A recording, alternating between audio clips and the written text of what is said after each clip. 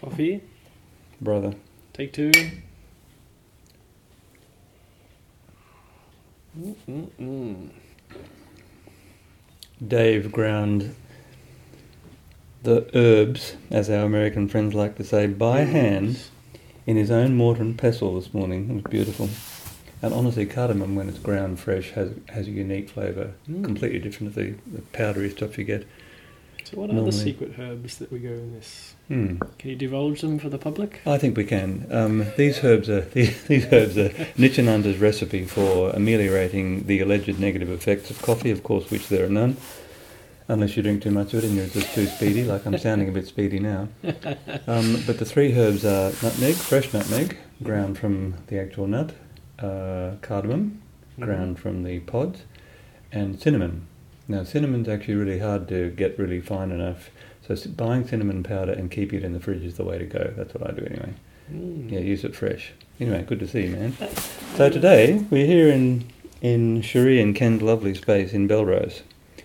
And today is Coffee Shop Conversation numéro 2. That's lovely. Oh, the moustache is all waxed up. Show it for the good people. Captain Fawcett. Expedition strength. Strength. When I saw that, just the idea that a gentleman would have to wax his or her moustache, or his, I suppose, seeing as just for gentlemen, that's how political correctness has crept into our speech. We can't actually say his on its own anymore without a reflexive or her. Anyway, Captain Fawcett is the face on the name of this moustache wax. It's described as firm hold, expedition strength. The idea of needing to wax one's moustache into a point before going out on an expedition to me is just immensely amusing. And I remember when you first saw it, you just cracked up, didn't you? It's pretty good. And Dave, he keeps his beard nice and short, so... No need for wax. But, yeah. So, like Roy and HG used to say when they were around the card table, what's been on your mind this week, Roy? This week? Whew. Yeah. Many things, which we'll get into, but I want to bring it to that point we talked about moments ago about relaxation being a survival skill of this century. Something in our species, and I'm not quite sure we do know how old our species is, but I think the current thinking is over 100,000 years old, isn't it? Something like that. And that's with the emergence of Homo sapiens and the demise of Neanderthalers. I think that's accurate. But anyway, you just read that book, didn't you? Yeah, Homo sapiens, A Brief History, an incredibly good book. And what I'll do is we'll probably mention Anti-Fragility too at some point, and I'll put the titles of both of those books at the end of this, because those two books together are really, in my view, the handbooks for how to live well as a human being today. But anyway, for the entire human history, evolutionary advantage has been granted to those animals, those predators who can mobilise the fight or flight response the fastest and the strongest. And it's all mediated through the adrenocorticosteroids. So to put that in lay people's terms, it's the capacity to secrete adrenaline and the other hormones that come in the trail of adrenaline, so that we can jump higher, run faster, and all of those kinds of things that everyone understands about the fight or flight response. Don't forget the third F as well. That's part of the whole story, but people only in polite company talk about the first two, fight and flight. But the thing is, if Charles Darwin's theory is accurate, then current Homo sapiens are the product of 100,000 years of selection for their greatest capacity to elicit that response the most quickly and the most aggressively. And for much of human history, because humans are an immensely warfare-loving culture, and as you can see looking around the world today, although there's less war around presently than ever before, nonetheless, human beings' greatest capacity, it seems to be, to me at least anyway, is their capacity to kill each other, which we seem to do remarkably effectively. And part of that, I'm sure, is this, I would call, over-capacity in the fight-or-flight syndrome reflex. And that's, from memory, that's mediated through the sympathetic nervous system. And just like insulin and glucagon being twin hormones that have opposite effects in the body, the parasympathetic nervous system has a completely opposite response, which that researcher called Benson, Herbert Benson, in the 60s, I think, named the relaxation response. and which, of course, as part of yoga, yoga nidra, part of deep relaxation in Tibetan Buddhism and a whole range of other practices, the whole purpose of the cultivation of those practices is to strengthen the opposite response so that one can actually be relaxed when one needs to be relaxed. And as I wrote somewhere recently, when the shit's hitting the fan, the person who can keep their stuff together and function and be able to think clearly and be able to do that in a state of relaxation, in my view at least anyway, has definite current time advantage. Yeah, and for me it's also these so-called soft skills, the interoception, the visceroception, being able to actually feel emotional response bodily, yes, and not get taken away by it. Well, we've spoken about this once before, but you might recall that anger has always been a problem for me. But the cultivation of the deep relaxation response, which started when I was on that 6-month retreat in Taos, New Mexico, where I did that practice all day, every day for 6 months, was very powerful, as well as some exercise too, of course, some physical exercise. But I made myself lie down and do long breath counting and a whole bunch of other things to make sure that I wasn't just falling asleep. But the thing is, as we've commented and people have written about elsewhere, my body's very soft now. And I have the capacity to be relaxed in normal daily life. And this, getting back to your interoception perspective, the cultivation of that deep relaxation response in me made me much more aware and a much more refined awareness of when my body was organising itself to become angry. Now this happens in the space of a couple of heartbeats, and we've spoken about this before. One of my teachers mentioned a time, he said the rishis who wrote the Vedas spoke about a time, an earlier time when the great beings walked the earth, and the great beings were angry for a space of 2 or 3 heartbeats. And so his perspective on all this was, we want to be able to feel things as strongly and as unfilteredly as possible, as unbuffered as possible. So we're experiencing reality as fully and as powerfully as possible, but not be attached to it. When you become angry and you feel yourself becoming angry, if you go with that feeling, it will turn into anger in the space of 2 or 3 heartbeats, and you could be angry for a week or a lifetime, or a few minutes or a few hours. But the point is, if one has done the practices and one is sufficiently aware of how the body organises itself to manifest any strong emotion, then, this is my own personal technique, I take a breath in,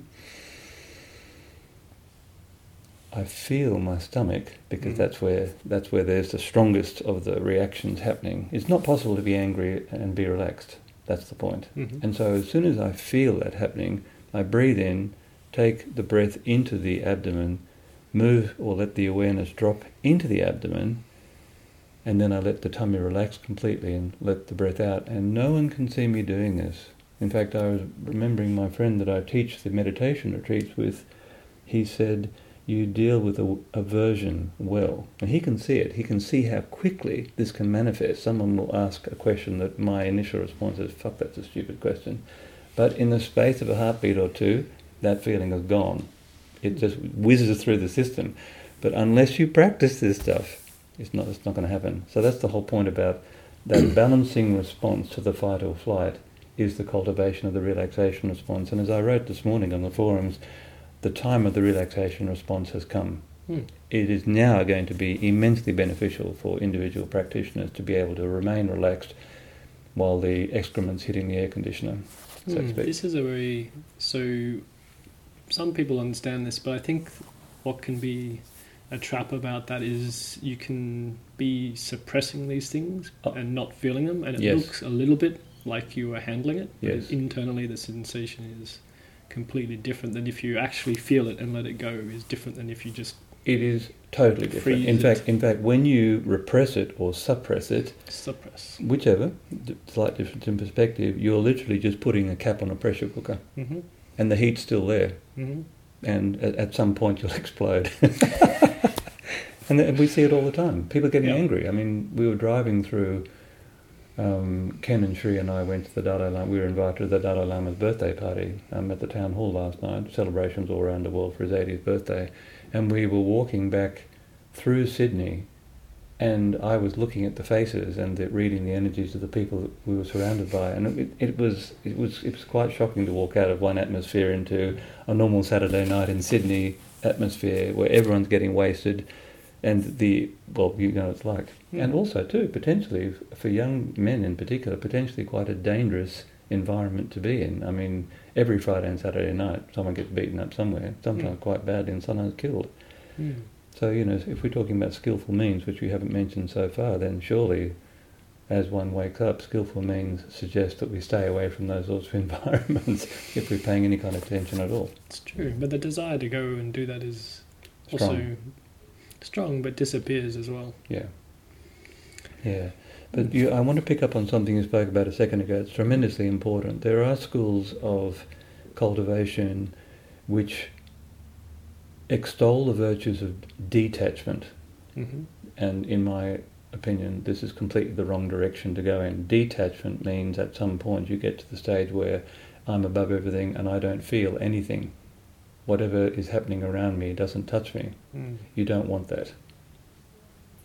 What you want is to be, at least in my view anyway, is to be as alive as possible, as aware as possible, feeling everything as strongly as possible, but not be attached to it. That is to say, the normal process of emotions in the human body is that once they manifest, and we should mention at this point too, because I know you've done a lot of work in this field as well.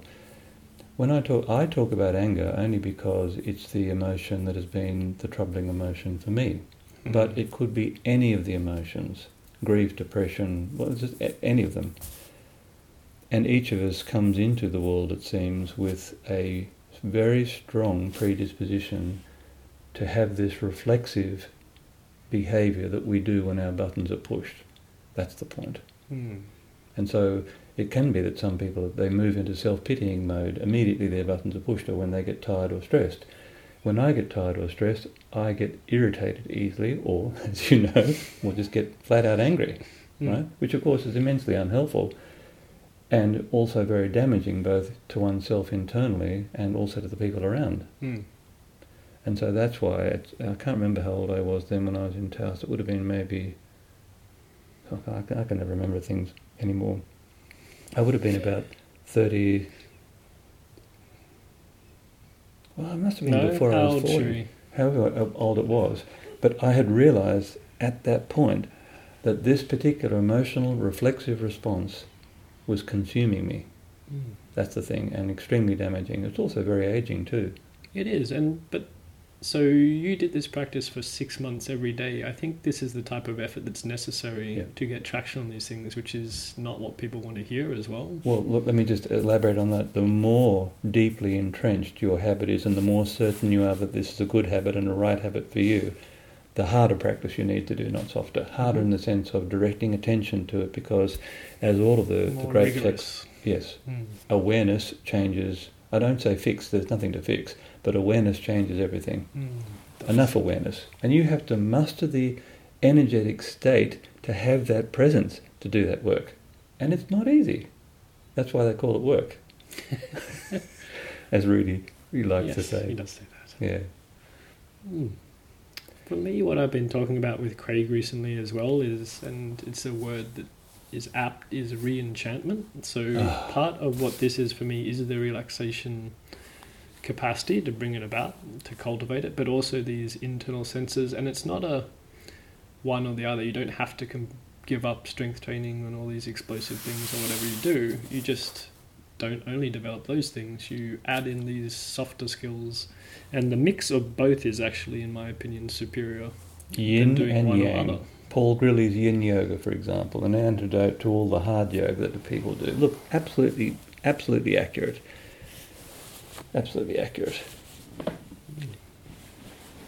So, to put that in slightly more formal terms, we are saying that in the practices that we're endorsing, and we both do strength training practices and flexibility practices, and in your case you call a bunch of practices that you do physical alchemy, and I don't have a particular name for mine, but they involve, for me at least anyway, as for your regular sitting practice, I do a lying relaxation at least every day, and so on, the same practice. And I want to mention something here about practices. In our world currently, people are madly attracted to the latest fad or fads, or they want the mind of the individual wants to know something new. And this really plays back into what you were saying a moment ago about sustained effort. Mm-hmm. Sustained effort means that you actually have to do the same practice until you perfect it or master it, or at least achieve some capacity in it. And that cannot occur by changing the practices that you're doing every week or every day. Mm. And there are times when the mind will rebel against the decision to do this practice or that practice because it gets bored with it. And actually, boredom is gold. As soon as you find boredom in yourself, you need to slap yourself in the face. At least that's what I do. And you've seen me physically slap my own face. Wake up! Boredom is a sign of resistance. And resistance, this can be expressed extremely simply. Resistance is simply resistance to what is in that moment. That's that's powerful. Yeah, I had a thing with boredom. I used to get incredibly bored as a teenager. And then after about 2007, when I began practicing, I actually haven't been bored since this period. And you know me, I've never been bored, right? Yes, but this was interesting because I had a change in it because I used to be very bored. And I realized it doesn't exist. It's a mental phantom. It doesn't really exist. It's a kind of a subclinical irritation that comes in. And moreover, there's almost like an arrogance to it. It's like someone should be coming and making my life more interesting rather than me just paying attention and doing something. Yes, that's... Or paying attention and doing nothing. But either way, you have to pay attention and it just evaporates. It doesn't exist. The part that I picked up on then is you, the person who's experiencing the boredom, has to pay attention. In other words, it requires an injection of energy. Yeah, it does. As does everything. The boredom is a very low energy state. It's a very... It is. Yeah, it's limp. It has this kind of posturing to it. Yes, it does. And also, too, don't you think there's something very precious about boredom? There is. I'm bored. This is the thing I was saying. Yeah, exactly. You know, that kind of thing. You make me not bored, please. Yeah, that's right. It's your responsibility. I'm bored. Yeah. It's a lack of responsibility. And I'm making it your problem. Mm-hmm. There's something extremely toxic about that, I think. Very much. And the thing is, it's pervasive, and it can be very subtle too. It's not. I mean, I was caricaturing it a second ago, but the energetic experience of being bored can be so subtle.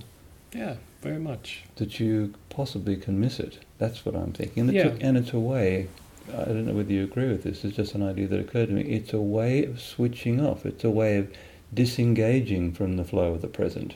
Totally, and it has it can be very subtle because you can not notice it, but it internally has a specific tension patterning that's very subtle. But if you work on that, you can feel boredom in your body, as in where does it live for you, and it can creep up on you, and you suddenly realize the old pattern trying to establish itself once again. But then it's very fascinating for me because it used to be. I had no awareness of the physical manifestation of the boredom. I would just end up bored and wouldn't know how to get out of it. But now I can feel it trying to establish, and you can shoo it off very, very easily by relaxing those muscles, by changing the breath pattern, by refocusing, internal, external type of thing. It just disappears. It's very fascinating. It used to be a very real experience for me, but doesn't exist. That's the goal, to become aware that the thing up until the point of this awareness occurring, the thing that you knew and was certain was real, turns out to be a complete phantom. It's not real at all. Hip flexor, tension and everything. But before you experience that, it is absolutely real. In fact, you've heard me say this a million times, but the vast majority of the population on the planet today, and certainly walking down Pitt Street last night, I could see it, the reality of what the mind is doing in the space between the ears is way realer than what's actually happening. Mm-hmm. This to me is extremely interesting. It is very interesting. It's why I preference my awareness training the highest. Then I preference my sensation re-enchantment training, and then after that, movement and physical cultivation. The hierarchy is on awareness first. I could not agree more and more you with that. understand why. When you first came to study with us in the monkey gym all those years ago. You remember the very first presentation I did to the group of beginners is, we're going to teach you something about awareness. Awareness. And the guy with the big biceps, he said, I didn't come here to learn about awareness, I came to build my arms up. We're going to start with awareness. Remember?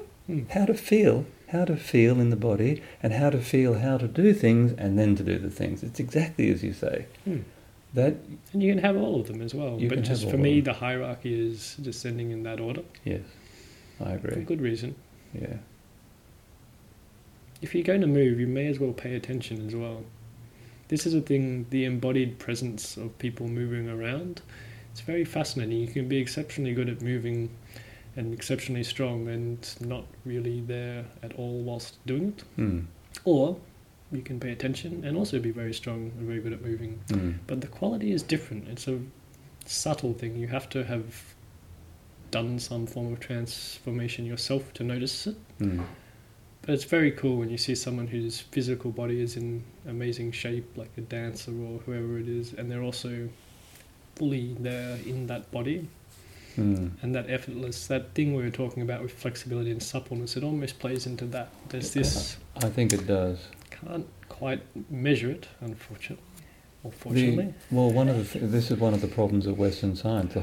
First it's the impulse to measure. That's just fascinating to me, because the thing that science has the least to say about is a description of one's internal state. In fact, it's ruled out of considerations for serious purposes because it's the ultimate subjective experience. But for each human being on the planet, the most important experiences are exactly what they're feeling inside at any given time. And so part of your work and part of my work is about the creation of a set of tools to allow the deepening of that experience. And as you say, from the surface it doesn't look much difference. But the actual experience of your life will be changed completely by that. That's worth doing. It does as well. Like over the long term, you were saying before, attention ages you. It does. You can see it upon people's faces. You can see what their current, or not current, but their pattern of thinking and feeling is quite often. Not many people have smiling wrinkles. No, and that's a terrible thing. I've said this on workshops so many times, but if we anaesthetise someone, or if someone dies, if someone's actually physically dead, they look so relaxed. In fact, one of the things, I've seen quite a lot of dead people, as you know, one of the things that people say, and it's hysterically amusing when you think about it, Grandpa, who was an irascible, irritable old bastard who made everyone's life hell, he looks so peaceful now. Yeah, he's dead. The mind has been disconnected from the physical body, and as a result, it relaxes. We actually we get it is crazy, isn't it? We get the face we deserve after the age of 40, roughly, for men. This is Cherie's favourite comment. Is it? Good. Yeah, it's true. True. I like it. It's very funny. It is true. And so the thing is, you can't hide it. Whatever you are, whatever is running your program most of the time, it's absolutely indelibly visible in your face. And even the people who paralyse their face and get facelifts, you can still see the imprint upon the frozen mask. It doesn't mask, change anything. The Botox generation. God, how insane is that? Oh, you know what? Sorry, one thing. You go. I got to add this. This is something that happens on the end of the stretch workshops by the afternoon of the second day, without fail, every time. I'll say at some point, look around, everyone, and someone will say, "Holy moly, you look so much younger." You know, this is 1.5 days into a process of just doing simple stretching. Yeah, you've stopped obsessing about yourself. You're actually present in your body, and it feels good. Tension has gone. And people laugh. Yeah. Yes, that statistic. I'm not sure if it's correct, but the kind of meaning underneath it is the important part of kids laughing some number of hundreds of times per day, and adults it's like 4 or something ridiculous. Like, that's the fucking problem with the world. It's a deep problem. It is a deep problem. And it's not that I don't believe that. I mean, some people believe in the cultivation of laugh yoga and a whole bunch of other things, which is designed to, I hope at least, designed to reawaken that spontaneous sense. But laughter is the ultimate spontaneous act. And you might recall one of our teachers mentioning that the time for everyone each day, or any time in their life, the one time that you can be certain that the ego is not present and not running the show is when you burst into laughter spontaneously. Spontaneous. That's the thing. It's got to be spontaneous. Having said that, there is a very old idea in spiritual work, which is the idea of faking it till you make it.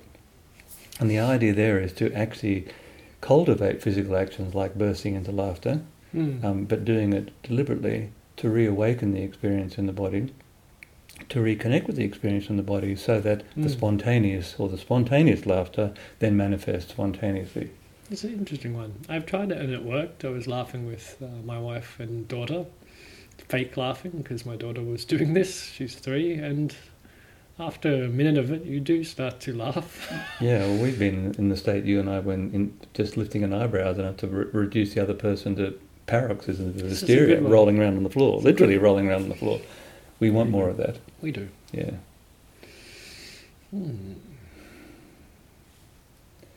The thread that you were speaking about before on the forums, so I want to just talk about that now.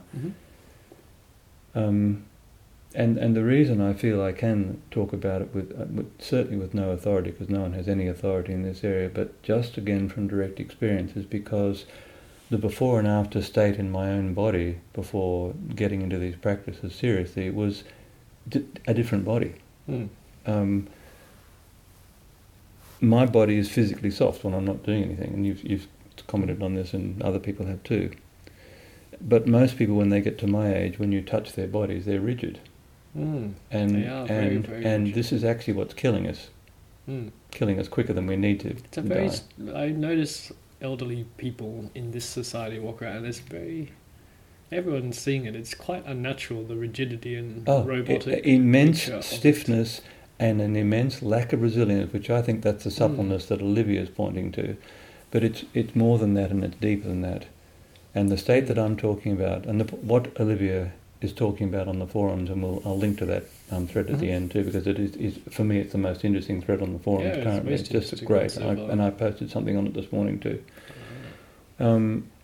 And that is, and this is extremely interesting in the context of people who are doing gymnastic strength training and they're trying to perfect flexibility movements like the pancake, or in yoga it's called Upavista Konasana, the legs apart pose where you put your chest on the ground. You can do that, and Olivia can do that cold. You've seen her do it many times, and so can Yuri and a bunch of other people that we know. But that capacity, that physical flexibility capacity, does not in any way relate to the state of being relaxed in normal daily life. And that's Olivia's point. That's why she raised the question, because she does not experience her life like that, as in relaxed. And that's interesting, and she posed the question, how can it be, in the pursuit of and the cultivation of physical flexibility, how come I'm not enjoying this other state as well? And Craig posted, and he has his own approach to the acquisition of that state, and then I posted on my approach, which for me, and I have to say for me, because that practice would have been probably completely the wrong practice for you. Yeah, this is the interesting thing. This is the thing. We each have to find the practice that, as one of our teachers would describe it, the antidote to the state that we've been given to work with. Now, in my case, massive physical tension, that was what I was given. I was, as you know, an athlete and a bunch of other things, and it was always too much tension that stopped me performing at better levels in all of those things. And also, the tension is inextricably bound up in what we describe as the emotion of anger and all the other things that we've spoken about. Take 18 seconds to go. Oh, okay. Well, you can stop that now and restart that. Okay. There's a waviness happening behind Dave in the light, and I don't know why that's happening. All that is a zebra pattern. It's telling us that is brighter than what his face is. Okay. That's all that is. It's like a pattern like this? Yeah, don't worry about that. That's okay. That's totally okay. It's having a migraine. It's very... Poor thing. Fuck, I had one of those the other day. So are we rolling? All right. And just be careful you don't drift too far to the right. Yeah. Right, okay. And I'm going to just do this thing again. Is it rolling? Rolling. Be quiet.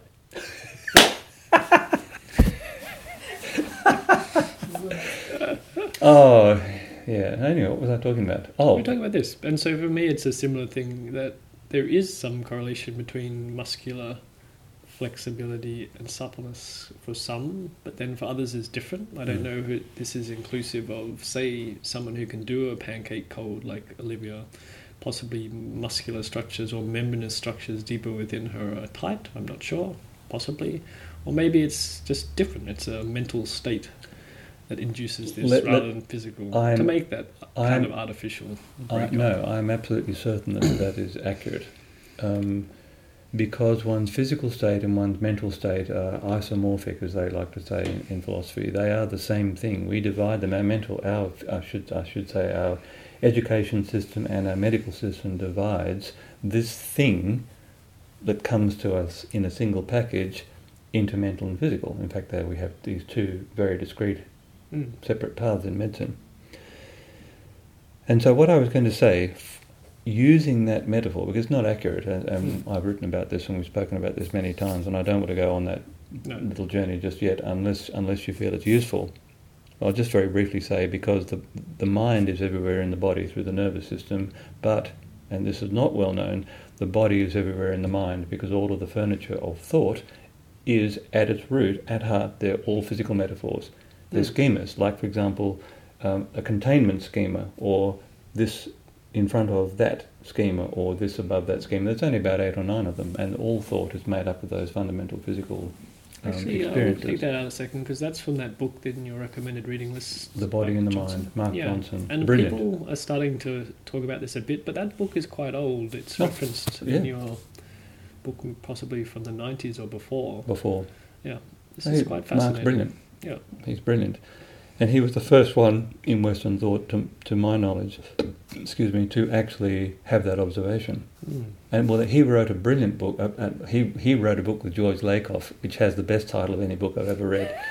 The title is Women, Fire and Dangerous Things. And I mean, how perfect. That is a category. That's a category, as in we talk about categories of as in containers, like a herd of elephants or a school of fish or a swarm of fish, somebody said the other day, but normally a school of fish.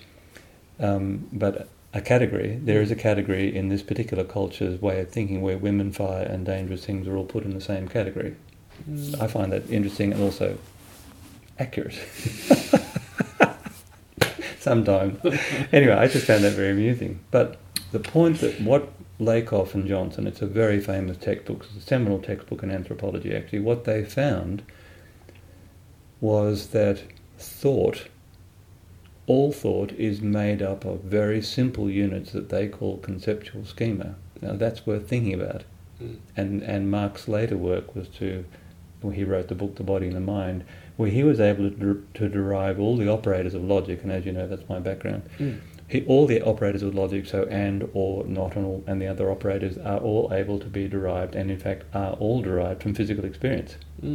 Now that's profound, because he goes on to argue that is actually what structures our thought, even though we have sort of n different layers of elaboration beyond that. I mean, for example, if I mention something like the General Agreement on Tariff and Trade, it's pretty hard to see how that idea can be made up of those physical blocks, but when you break it down, then you can see, yes, at 100 levels, say below the idea of GATT, the General Agreement on Tariff and Trade, the elements that make up that concept are all physical metaphors. That is extremely interesting to me.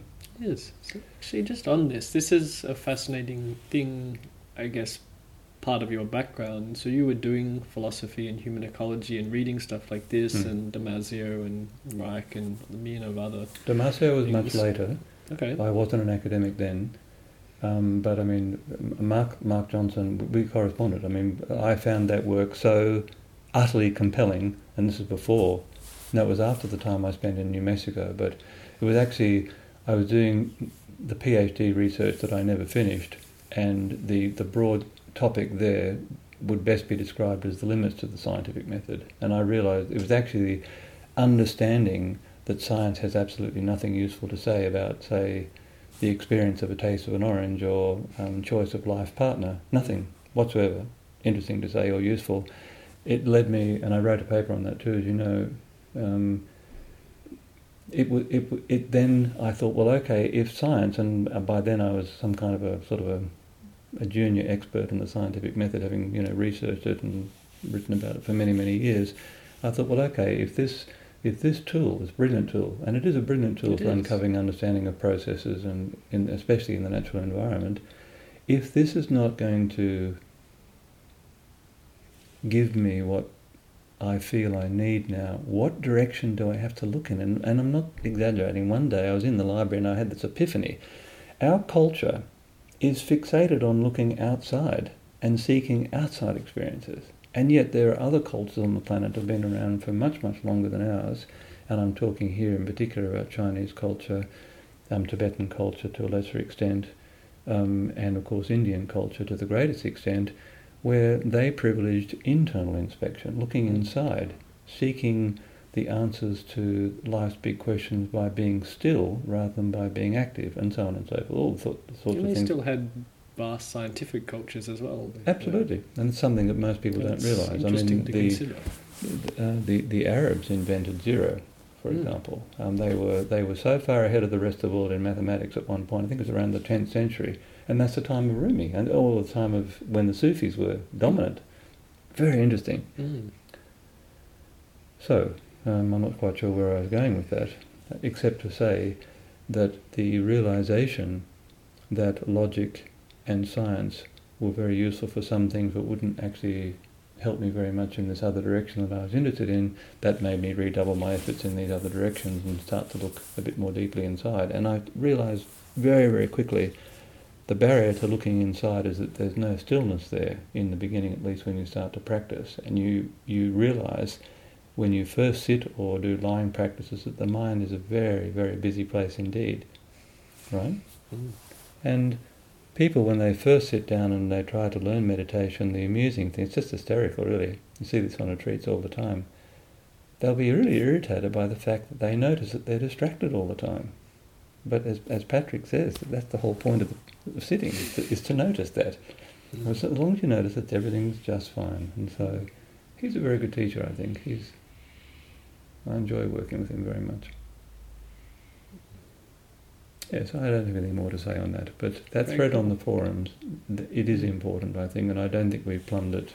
I think that what's happening as well, Craig just wrote that article about different types of flexibility and trying to get some clarity on this because people use very differing terminologies. I think part of this is a terminological, not debate, but we're trying to see this person did this thing and it had both physical, mental, etc. and created relaxation, but this other person didn't work for or was incorrect, or the way they explain it is slightly different. Wasn't effective, yes. How do we know? Because they didn't experience the state that the practice for someone else created in them, which they then spoke about and shared. It's a recurring theme on the forums, and I wrote about this yesterday morning, is that I do sound like a broken record sometimes, and for the younger members of our audience who have no idea what a broken record, what that metaphor actually means, it's when a record gets worn out and the needle, instead of going in a continuous track that starts at the outside edge of the record and goes all the way into the centre, and the music's recorded in hills and valleys and movements of the needle up and down and sideways. That's how you get the stereo effect, by the way. So two sets of movements simultaneously. When a record gets worn out, or when it wears sufficiently, the groove is made where the needle doesn't continue to the centre of the record. It actually just goes round in one track again, dit, again, dit, again, dit. And so a needle struck in a groove or a broken record, that's the metaphor. And what it is when you find yourself saying the same things again and again and again, not hopefully because you're senile, although I do wonder about that sometimes, but because there are some very important things come out of this observation. It is because the beginning things are the most important things. And playing back into what I was talking about before, how as a culture we're fascinated by the latest thing or the most spectacular thing, but the fact is, coming back to the basics regularly, you might remember both in our strength training and in our flexibility training, in the advanced class we would come back to the basics every 6 weeks or so.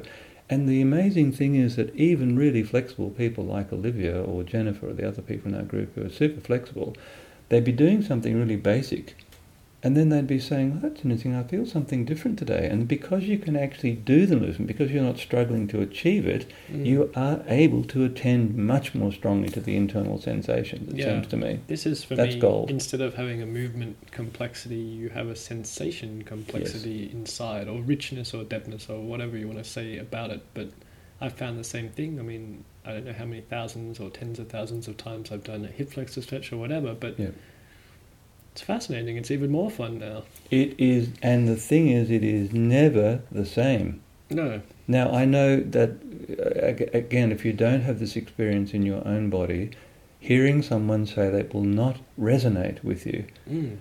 But I have done the hip flexor stretch 10,000 times, I suppose. 100,000, I No, reckon. probably not that many times. But the thing is, the idea that 10,000 is supposed to give you some... That number, yes. It's, May or not the be accurate. guy wrote a book recently about that. That gives you mastery. I don't agree with that, because you can do 10,000 things with no awareness, or you do something 10,000 times with no awareness and have no mastery of anything whatsoever.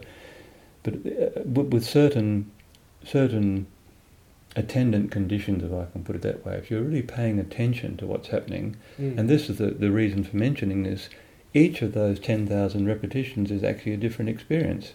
Now, I know it sounds ridiculous to say that when you look at someone doing a hip flexor stretch and quite clearly they're in exactly the same position and they're moving their hips around and they're doing this and doing that, but if you pay attention and the refinement of your sensory connection to your internal state has progressed past a certain point, you become aware that every time you work with your body, holy moly, it's actually a different body. Look, all right, I'm not 6 feet tall, and I'm never going to be 6 feet tall, so it's not different in that sense. No, and my eyes will always be blue, at least, well, we think that's an assumption, a presumption, I should say, and maybe that's not accurate. But at the gross scale, these things don't change. But the experience of them changes profoundly. That's important. It's very important, in fact. And I understand what you're saying. We've all had this. The first time I turned up to class, it's just like, man, some stretches, and then for however many lessons, it's some stretches, and then you start to like, hey, wait a second. Hang on. Something's happening here. Exactly. And it's not an immediate or an obvious thing at all. And in fact, for many people, it goes unannounced, as in, I'm having this experience. Well, actually, it could just be me. I'm not going to mention it. I'm not going to say anything. And then at some point, someone will say, well, I tried this and something else, and then I felt this. Did anyone else feel that? The next thing you know, half the room is saying, yep, yeah, that happened to me too. But anyway, getting back to what I was trying to point to is the absolute necessity and desirability of doing things which you can actually do, things which are regarded as beginner's practice, but doing them and mustering more and more awareness as you do them, and that changes the experience completely as well. And gets rid of the boredom, which doesn't exist. There's no such thing. Yeah. Boredom is resistance. But this is why people want 15 exercises per session, etc., etc., etc. Yes, we're always being asked on the forums and being asked in your consultations, well, okay, yeah, you showed me that exercise, but have you got a new one? And I say no. And some people say, well, why not? And why not? Well, I'm tired of doing that one. Yeah, that's what you want to work on now. You want to work on that resistance. That's complete. It's complete fabrication, if you like, or it's completely the province of the mind, and that's something that can be re-experienced extremely quickly as long as you become aware of that, aware that the resistance is in the mind and not in the body. I mean, but anyway, getting back to the beginning stuff. Every complex movement, the capacity to generate extreme strength, all of those things are made up of much more simple, smaller things, which the people who are practitioners say you've achieved a great skill as a dancer or a gymnast or an Olympic lifter like my friend Phil. What looks like a complex skill, and is a complex skill, is made up of discrete, chunkable, smaller skills. Like, for example, here's a good one. If you can't squat down in good form, then you will never get really strong in the back squat, because you'll hurt yourself before you get really strong. And so the development of that sufficient ankle flexibility and all the other things that a good squat requires, they're the things that need re-experiencing on a regular basis. I think that's a good example, don't you think? The squat in our culture particularly, because people don't squat down very much. There is interesting discussion on these things happening as well, which is fun to watch. Which are the whatever you want to use, fundamental or necessary building blocks if you do not want to get injured or have compensation patterns in your movements. People are talking about these things. It's very interesting. And I think what we've been talking about today, so this is within the strength training realm, slightly wider than that. So we're talking about relaxation and concentration as well. These are fundamentals. They are fundamentals. Look, you just sparked a thought then. I remember working with one of our teachers, and I was washing up. I told you the story. I was washing up by hand, and I was making a lot of noise. Well, not some noise, a lot of noise. That's a relative thing. Let's say I was making a lot of noise, and he said, "What are you doing?" I said, "I'm doing the washing up." He said, "Well, you're making a lot of noise." And I said, "Well, what did I say? Something like, well, I'm rushing through this to get to something that I want to do." And he said, "You just kissed off part of your life." Oh. That was a massive learning moment for me. And so this is why on the workshops now, when I'm presenting these workshops with Patrick, or that I'll say, okay, so the next session, the next eating session, try to eat without making any noise at all. When I say any noise at all, I'm talking about noise from the teeth, the jaw, dropping utensils on a plate when you go to wash up. Can you actually place the glass in the rack without making any noise? Can you put a saucepan next to a plate without making any noise? And fascinating, you don't have to slow down much to do this in real time terms. I mean, probably 2/3 the speed or half the speed that you normally do things in. Once you get reasonably proficient at it, you can move elegantly and silently. But the degree of awareness it brings forth in the experience, and the sheer aliveness that you feel. Yeah. This is cool because it's the fusion of movement, awareness, and sensation at once. And so for me, the getting very skillful at mundane things I find it very cool. It's probably not as spectacular as doing an iron cross, but for me, eminently more useful. Yes. And I can do it everywhere, and you cannot overtrain awareness. So I don't get exhausted. And a very high form of yoga in some schools is called the yoga of daily life. And it's got nothing to do with doing handstands or, all the other spectacular physical things that some yogis do. And Mr. Iyengar, did I mention this in our last conversation? But he is eloquent on this in his book Light on Yoga, which still, in my view, is the best thing that's been written on yoga in English. The first, whatever it is, 80 or 90 pages, most people skip past because it looks like a lot of text, and people don't read these days. I'll just open it to the first exercise, and that's where they go. The first asana, I think Tadasana is his first asana, the standing pose, mountain pose. But if you make the time to read those 80 or 90 pages, it is absolute gold. And at one point he says, and this plays into precisely what you're speaking about, he says, many gymnasts and dancers can do the poses of yoga, but not all of those people experience equanimity in daily life. Now, I found that profound. Equanimity in daily life, that's of course exactly what we're talking about. And this is the difference between non-attachment and detachment too. Equanimity doesn't mean feigning detachment from the situation. It means that whatever's happening, your internal state is not disturbed. It's not upset. And it's anti-fragile. It's extremely anti-fragile, but it's also well. Rare.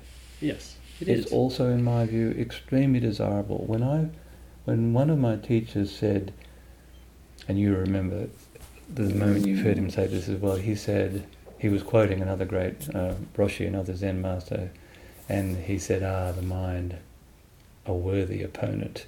I just cracked up. Yeah, the best. And as you said, with you at all times. And let me just make that point too. The first Satipatthana, the first foundation of mindfulness, is the body. Not accidentally. This is with us all the time. And I think this is one of the things that I love about Patrick's teaching, is the refocusing of the attention on that first satipatthana, the body itself, as being the thing that's with you all the time that you pay attention to. So in these many multiple little ways, like how am I placing the glass in the washing up rack? How am I walking down the stairs? Have I drifted off to sleep yet again? And as you start to notice what your mind does, you'll see that we fall asleep again and again and again, multiple times a minute. Mm-hmm. Now, the first time you see that clearly, it's downright shocking. I mean, you think, Horrifying. holy shit, it's everywhere. This tendency to fall asleep. It's everywhere, or the structure of your own mind. How to express this succinctly. Each of us comes into the world with a mind that's organised in a particular way or has certain elements present. And when you have the awareness that in fact even your perception, even how you see and hear is structured by the shape and the position of the furniture in your mind. I remember having this experience, holy shit, it's everywhere, it's everywhere. In other words, I can't escape it. Alas. That was a remarkable moment. And that's what this tattoo is about, as you know. So show it for the good people. Well, I'm not sure that I can show it, but I mean, there's a thing written on my arm. It's very nice. And it's the first of the twin verses of the Dhammapada, which is the Mahayana Buddhist primary sutra, or most important sutra, even though I've done much more work in Theravadan and Tibetan Buddhism. But it's glossed, and Sung San, one of our teacher, glossed it as the mind creates everything. Now, what people don't realise is that in Buddhism, the mind is the sixth sense, and the sixth sense structures all the other senses. Mm. That's interesting. Mm-hmm. Extremely interesting. And if you actually have the experience of the extent to which the shape of your own mind is literally creating your experiences, when you have that, it's an immensely liberating experience. Because actually, I felt an immense weight being taken off my shoulders, to be honest with you, because I thought, oh, okay, that's not real either. Like that. That doesn't mean, my favourite example, if you want the coffee to stay in the cup, the opening has to face the sky. There's no way around that. That's what in philosophy we call that a brute fact of reality. No amounting of wishing it to be different. No chanting of mantras will change that. Well, actually, that might not be right. We don't know that for sure. But there are certain things about the way this life is organised in this universe, in this time and space, which, no matter what explanations we accorded or wish it were different, it doesn't change. Mm. But there are so many other things about our experience of life which are malleable to a degree which, until you start bending and twisting these things, you literally, I can only speak from my own experience, it's not possible to have any conception of the extent to which that is true, I think. Now, we had a question about teaching. About what makes good teaching, what makes a good that type of student. thing. Yes, let's talk about that. You talk. Well, I'm going to be quiet. Well, I'll try to be quiet. In your view, what are the qualities of a good teacher, and what are the qualities of a good student? What enables a person to become a good student, in your view? Mm-hmm. This is a good question. I've been very lucky to have 3 very, very good teachers in a row.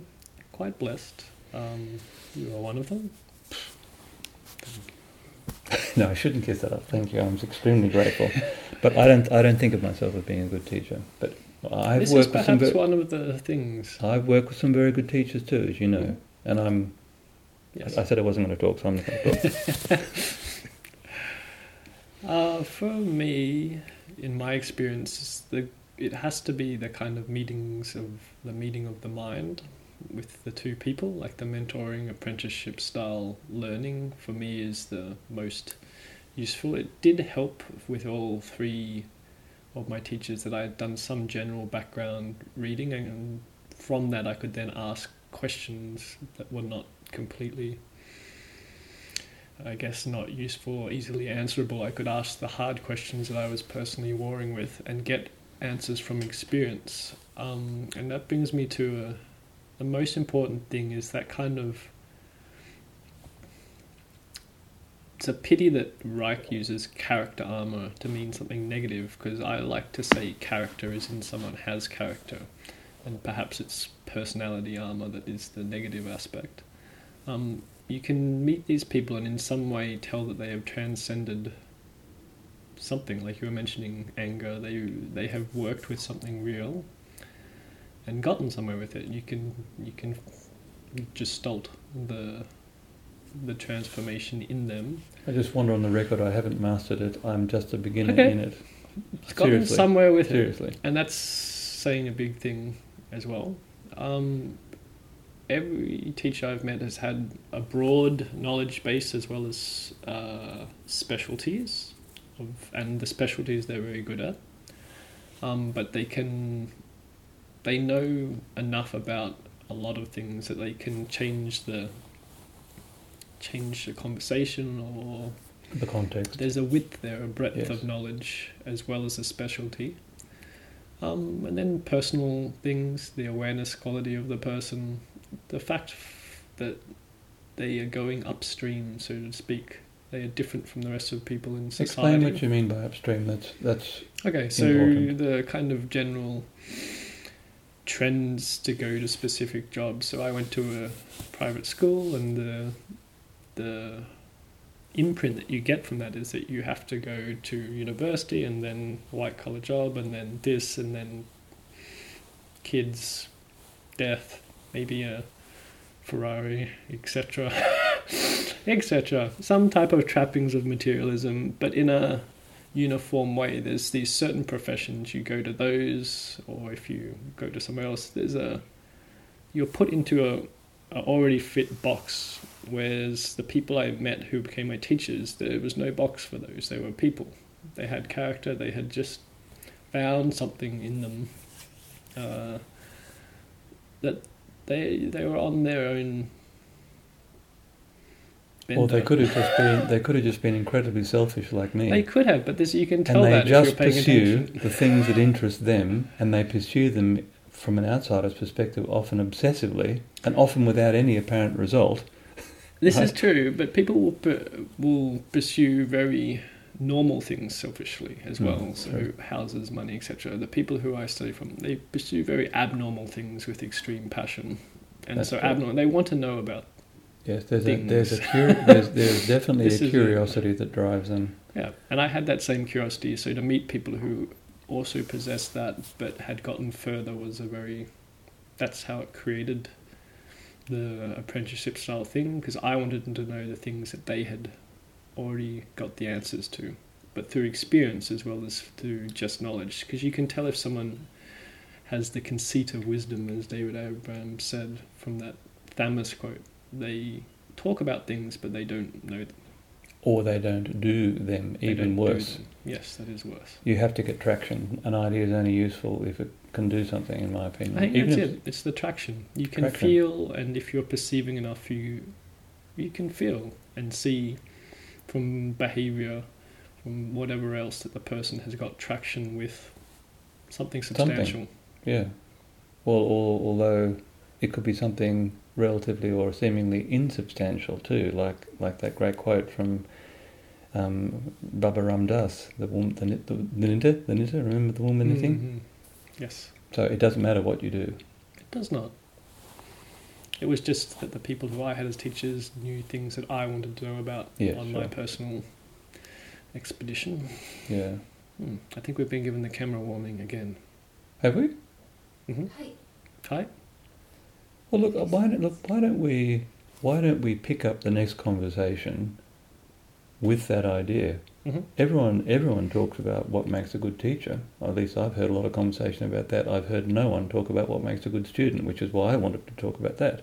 Okay. You've got to bring a certain attitude to the table if you want to be a good student. You do. Let's talk about that next time. Okay. Okay, brother? Thank you. Thank you, everyone. Thank you. Thank you. Thank you, Cherie. And ask questions. Comment, ask us. If there are things that you want us to talk about... We've been lost. No! Is it cut out already? Yeah, Gone. that's it. That Okay. one. That one's still working. So if you have questions, post them on ask us on the forums or email to me. Let's make a topic. Like, let's make a thread that's pinned on the forum. Yeah. That'll be the easiest way. Sure. You can hear us ramble on for hours. Thank you, my brother. But we need coffee. A great pleasure, as always. Thank you. Thank you, Cherie. Thank you, Cherie.